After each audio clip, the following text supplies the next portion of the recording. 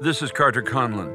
In Western society, we often fall into the misconception that trouble indicates God's absence.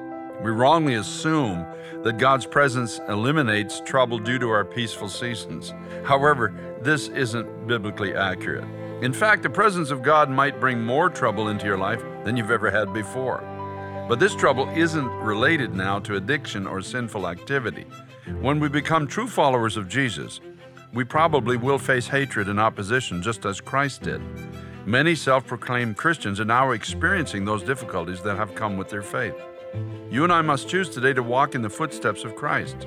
We may face opposition, but we must persevere. We must stand firm in our beliefs and continue to spread God's love and message to this world.